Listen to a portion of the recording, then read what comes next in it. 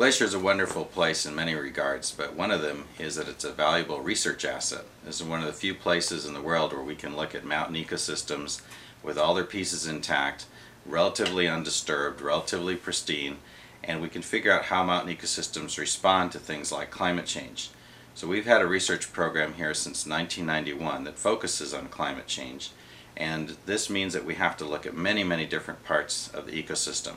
Not only individually, but eventually to integrate all of these into one sort of synthetic idea of how the whole system works.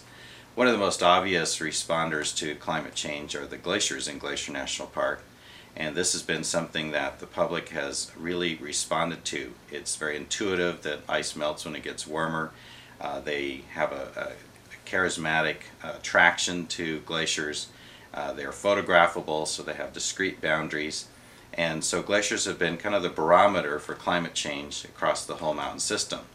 And the glaciers have been going away.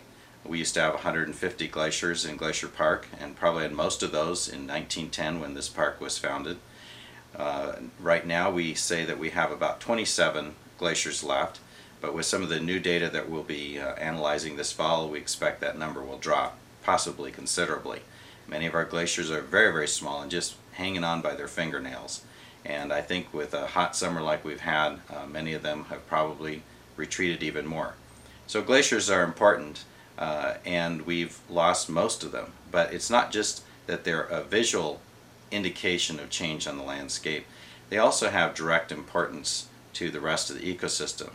For instance, when the glaciers are gone in the headwaters of a basin, that means there's not a source of water late in the summer when all the snowpack's gone, the soil moisture is more or less depleted. Often we have forest fires going on like we did this past summer, and that is when the ice is providing, through its meltwater, the vital source of water for some of our streams.